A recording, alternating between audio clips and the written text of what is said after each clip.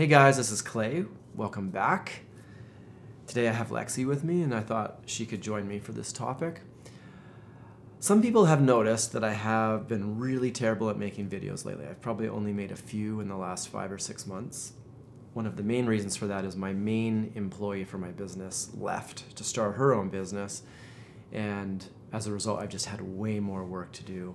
And then I think the longer it's been since I've made a video, the more stressed out it makes me, and I almost feel like I have to do something big and amazing because it's been so long. So then it's almost like I just don't do anything. So we were having a conversation recently where I'm not sure how it started, but I think it may have started because I noticed that in my life, if you look back in the past, many of my friendships they're almost the same type of person. And I started to wonder, why am I always friends with this very specific type of person? Specifically, INTJ personalities. It seems like I'm always friends with them. So if you don't know what that is, Myers-Briggs personality types. There's 16 types. We are both INFJs, one of the 16 types. And then the INTJ is another one, and it's a very rational type. They don't express a lot of feelings, but are very rational, and they seem to really separate and throw out the emotional considerations a lot of times and just look at things really rationally. And so I've been wondering if there's something about that really just attracts me. So as we were talking about this, we also noticed Lexi's friends are a similar thing, but not that rational INTJ kind of personality for friendships. It's more like the ENFPs, which is they're very expressive and more, idea machines. It seems like that's one thing about ENFPs. They just have so many ideas and they're very emotional and they express themselves really well. You can often see an ENFP just by the way they dress. So it seems like a lot of your people end up being ENFPs. Yeah, I think that it's not even just friends, it's just people who I look up to or aspire to be, other photographers that I'm interested in, or musical artists. My therapist even is probably an ENFP. I think I just naturally gravitate towards that kind of profiling. I would say not even just ENFPs, INFPs as well, and probably ENFJs would be in the same boat of people that I feel more of a magnetic pull to. There's something else I've noticed over my life is that I have a lot of avoidant people. So if you go back to attachment styles, I did a video on attachment styles, secure attachment, anxious attachment, avoidant. So people that are avoidant often keep a lot of things inside. They don't share very much. It's very hard to get them to open up. They're avoidant. They avoid things. Why am I gravitated towards them and not, people that might be a little more open and expressive? Because at the end of the day, what do I really like in a relationship is I like people who are able to open up and we can have good conversations. The thing about INTJs is I think maybe that's what I enjoy about them is that they're can have really good intellectual conversations, but I think it often ends there. There's not a lot of emotional discussion very much. And I think I'd like that out of my friendships a little more, maybe. I think that's one thing about our relationship is that there is quite a bit of that. And that's why I think I find this relationship quite fulfilling. So anyway, we were talking about why we might, pick the friends that we pick, because it does seem like I seem to have a type and she has a completely different type. Yeah, I guess it all kind of, for me, started with a discussion with my therapist about the people that we tend to gravitate towards and why we gravitate towards them. And she was talking about how a lot of people look at projection as just a negative thing, how you have negative things in yourself and some people project those onto others in their life, but you can also do that for positive things. So there could be a thing inside of you that you see mirrored in somebody else, and you are attracted to that and maybe develop relationships based on that or develop your mentors based on that.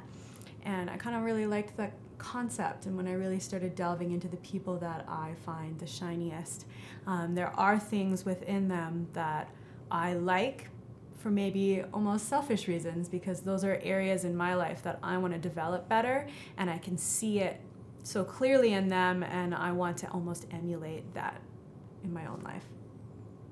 So what kind of things in this case? I think like ENFPs in particular, they have such strong authenticity, and that's something that I really find important, and I want to be authentic. I want the self-expression that they have, and I maybe struggle to put myself out there to the same degree that they do. Like my best friend's an ENFP, and she'll literally just walk out of the house in like a bright floral red muumuu and like won't even think twice about it. And I would struggle to wear something so loud in public, even if I wanted to. And I think even furthermore, like in my own work as a photographer, people who really seem to step outside of the cultural box and really go for it, and express themselves on their own terms rather than always trying to almost people please society and follow trends. And I just think those people are the most inspirational for me and people that I'm definitely most attracted to. So yeah, I think with my upbringing, I was raised with fairly emotional, like overreactive emotions, I think in a lot of cases, and there wasn't a lot of rationality. So it's possible that maybe I just gravitated towards rational people, but I think I was almost attracted to people with very, even emotions, or even like no emotions, or no, the type of people that would not have an emotional outburst at all. Non-reactive? Yeah, like non-reactive. The type of people you could say things to and they're not gonna freak out, right? I think in my house growing up, you could say the wrong things and it would cause big problems. My best friend growing up, INTJ, at the time, I wonder if it was just a really healthy thing for me to have this very stable, low emotion person in my life. As I grew older, I began to realize that it's almost like a lack of emotional intelligence there as well, which had its own problems. But with the household I grew up in, which was very overreactive emotionally, and there wasn't a lot of rationality, very unpredictable at times. With that, I found this best friend who was kind of the opposite of that. And then, as I grew up, I got married very young. And I've talked a little bit about that as well. I don't think it was really the best situation for me. But another person that was very avoidant, very low emotions, just somebody that was stable. Anyway, I think that's sort of part of growing up, and that's the thing, right? You make these decisions when you're younger, and then as you grow older, you become a more solid person. And then as I grew older, I think I started to need more of that again. So anyway, I've made a new friend recently, and lo and behold, another INTJ. And I really like ENFPs and their authenticity and their expression. However, I find that they're always very spiritual. I'm not sure if that's just a generalization, but it seems like all ENFPs have very elaborate religious ideas, or religious or spiritual.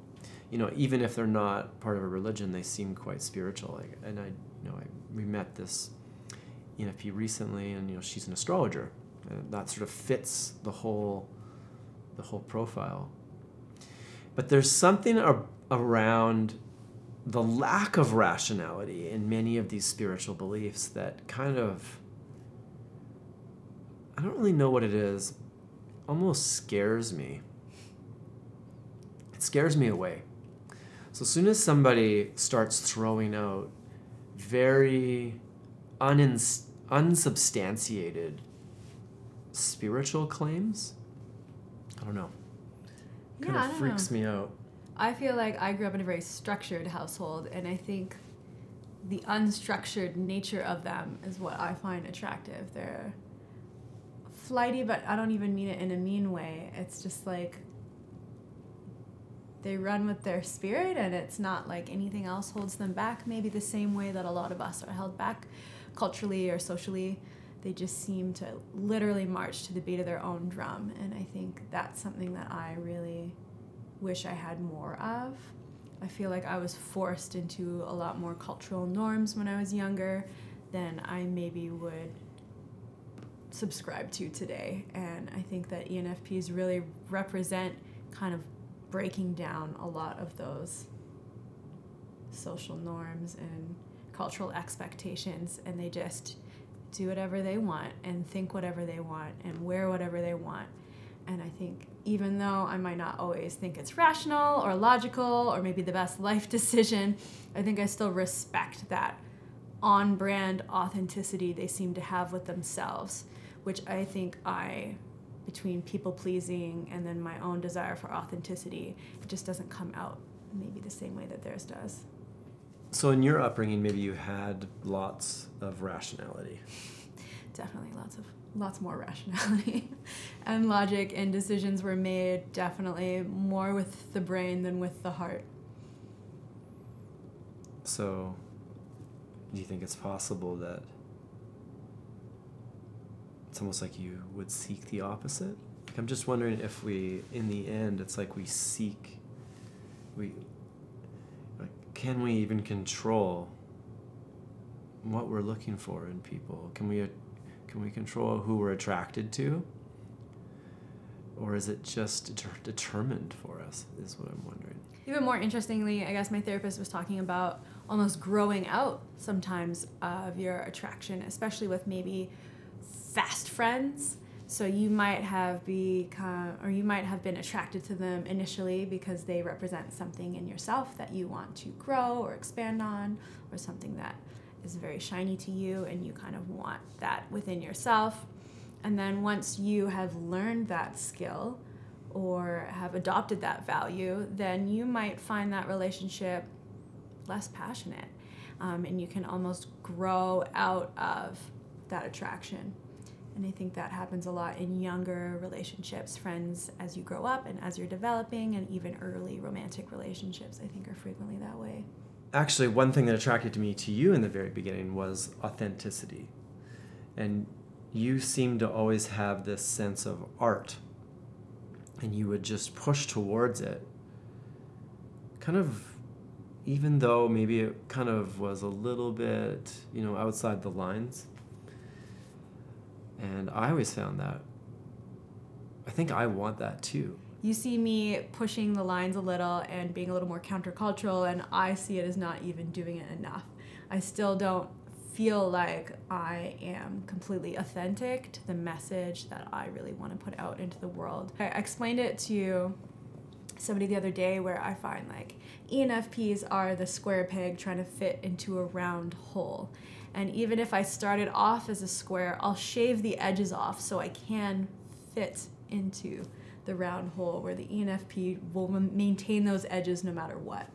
So the inside, I might still be authentic, and what I display is still authentic, but it's a watered down version of what I'd really like to be. Yeah, I think that's one of the biggest struggles, especially of a people pleaser, and it's like this obsession with what everybody thinks of you, first of all. So it really depends on your community. So if you grew up in like a community of artists that were doing, outside the box type art, then maybe it'd be quite easy to do that yourself. I grew up in a very, strict Christian type thing, and my entire community were Christians. I actually became a photographer quite young. I got my first SLR camera when I was like 13. I always loved taking pictures. And then as I got older, I started taking pictures of people. And a lot of the times I wanted to push the boundaries of what people thought. I don't really know I have a hard time really knowing why I want to do certain things sometimes. But I guess one thing about Christianity is it's quite conservative when it comes to sexuality. So if you start pushing the boundaries in those areas, especially if you're married and you're like a man of the house and you're a husband and you're a father. I mean, it's really no different for mothers too, though. Once you're a mother, you're expected to behave in a certain way. And so I've always felt this like extreme pressure to, do what these people want to see from me. But I also want to not do that. I want to do what's authentic to me, and it's always been this struggle for me anyway. I've talked to quite a few INFJs out there, and it seems like this is a common struggle for that personality. It's like this, you want to be authentic, but you're just also just people-pleasing as well, and you have a hard time remain authentic, and you can almost go into situations and you can kind of become what you know other people want from you. So it could be that this desire you have, it's just trying to get away from that. I think it really depends on your community. I mean, I went to university and minored in fine arts, and there's really not much you can do to freak out art kids. And that's when I started nude modeling for art classes and for photography workshops and stuff like that. And I think that's when I started to kind of bloom a little bit more in the area that I found interesting. And then I also got into a relationship young and married young, and it kind of dampened that and pulled me back down into what is culturally expected of me and what would appease my relationships at that time. And then I slowly creeped back up and slowly became again what I wanted to be and who I wanted to be, and the message that I wanted to kind of put out with my art came back in later in life.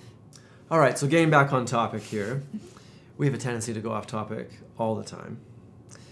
It was a study I came across, and just to give people credit here, it was these two researchers, Carolyn Wise and Lisa F. Wood at the University of Puget Sound in Tacoma, Washington. So they did all these studies on really what creates friendships. And so a lot of it was what you would expect. For example, what makes a good friend? Closeness and contact, as well as supportiveness. So obviously contact means you're in the same area or you see each other often. So that's why people become friends when they work together or they see each other at school or they do some kind of activity together. And then combine that with closeness and some support, and you can sort of build up this intimacy, like an emotional intimacy. So those three characteristics, in their opinion, predicted when people would become friends. But one thing that I thought was kind of interesting was the criteria for a best friend. And they said almost exclusively the thing that predicted a best friend over just a regular friend was social identity support. So somebody who supports your identity. And I thought this was interesting because it almost sounds a little selfish. I guess I don't really like the thought that this person's my best friend because they support my identity. But alternatively, you have to think that means that you also support their identity for them to be best friends back. So it's more of a mirroring, I would say, than necessarily a selfishness. Yeah, so I guess this is sort of going back to what you said earlier. It is sort of some proof. It's like a study that kind of supports that people generally will look for other people who can almost bolster up this thing that they think is important. So what are some examples of that? Let's say you are a really good tennis player and it's really important to you and that's your identity. I'm a good tennis player. It's probably likely that you'll end up with another tennis friend who's your best friend, but that person will almost prop you up and affirm the fact that you are a very good tennis player. So if your identity is, I'm a good tennis player, if this person comes along and says, you're a good tennis player, that's kind of what they're saying. But this could be for anything. It could be religious beliefs, sort of why, the best relationships, it seems hard to me. People who have very strong religious beliefs and they're drastically different, it seems unlikely to me that those people will be best friends. And it's something that I experienced as I grew up in Christianity and my whole community was that, and then I eventually left that and I lost almost all of my friendships because I could no longer validate that in them. I could no longer validate their identities. So I thought this sort of was an explanation for that. But Yeah, and I think sometimes you might feel like you have similar values or a similar perspective in life as somebody, and that can create the train towards friendship. But as the closeness comes in, you realize there's maybe more holes in that friendship than you originally thought. And that's where I think some friendships kind of dip down or become acquaintances.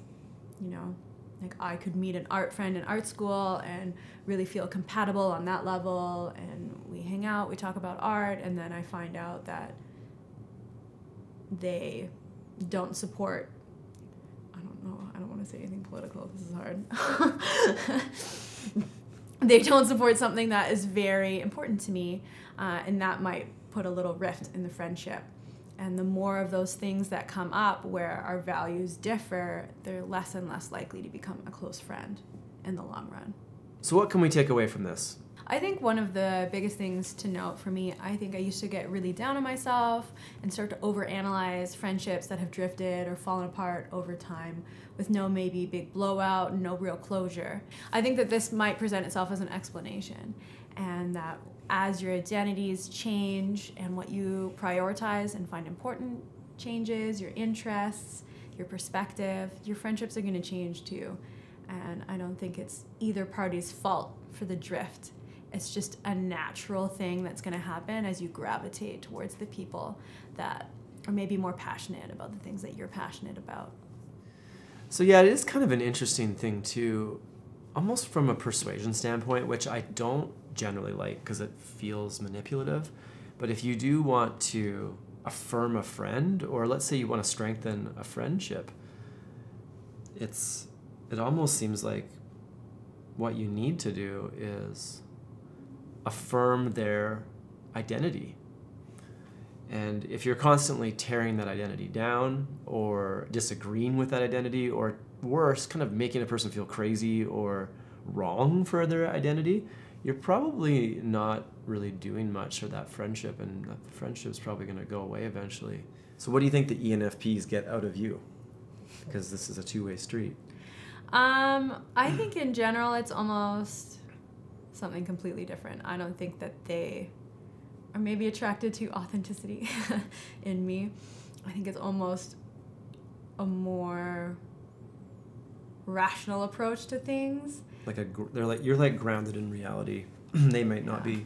And I think at least for ENFPs that I have maintained good friendships with, it's like they live in the clouds and they have all of these ideas and inspirations and dreams they want to follow, and I can kind of pull out from their hat the ones that might actually work and create more concrete plans with them for those dreams, and then we kind of work together in that way.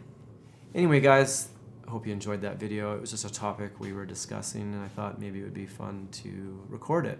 If you have any questions or comments, you can leave us a comment. I also have audio questions, and there's a link in the description of the YouTube video. I realize I've been really bad with getting back to my audio question. So if you've left an audio question, I apologize. I probably haven't got back to it or responded to it. But it is something I like to do now and then, is open up my audio questions and see what kind of questions people have left. So anyway, hope you have a good day. See you later.